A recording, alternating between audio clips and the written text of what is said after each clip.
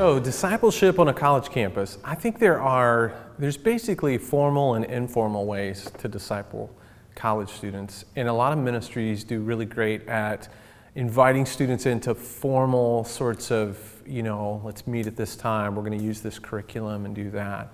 My approach has often been a little more informal. And so I often talk about, I use coffee, I hang out in a coffee shop, I roast coffee, I train students to be baristas in a coffee house that's kind of oriented around campus ministry. And so my approach to discipleship ends up being pretty informal around just times of hanging out together, building relationships, talking over coffee. I've got students who help, either they're one of our volunteer baristas in the shop or they help me roast coffee or whatever. But basically I think informal opportunities to just have students be with you as you're going about, living out your faith and doing what we do. A lot of those provide really good opportunities, I think, to interact with students kind of on their schedule, with their agenda, them bringing their questions, and then helping them, guide them through some scripture, guide them through some, biblical kinds of encounters, with their life situation to help them see it from, basically try to see it from God's perspective. And so I think for me, finding those informal opportunities to integrate scripture, praying, encouragement, just them talking about their lives, that's where kind of my sweet spot has been for seeing discipleship happen, seeing transformation happen in students' lives, just as you allow those opportunities to come about. So then as I'm discipling college students, I really encourage them to sort of put three things together, maybe have the three-legged stool, so to speak, of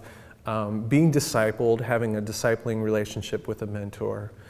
being in fellowship with some of their peers who are also engaging scripture and worshiping together and serving together, so a fellowship piece, and then being involved in the local church. I think that's a critical piece for college students to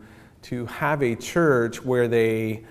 are able to integrate in community and not just have a very sort of narrow college-only experience. And so, helping a student put those pieces together sometimes can be pretty tricky. Finding the right church for them to be a part of. Sometimes campus ministers, are part of a church themselves where it just makes sense for students to come and be a part of that church.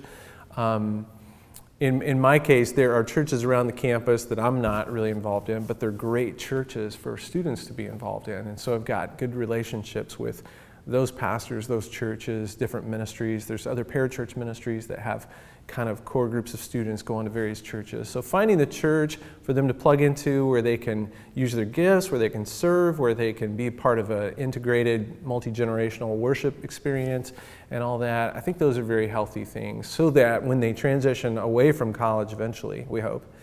and that they'll know what it looks like to be involved in a healthy local church and not just spend the next few years floundering because they can't duplicate the experience they had in college with 100 other college students hanging out together.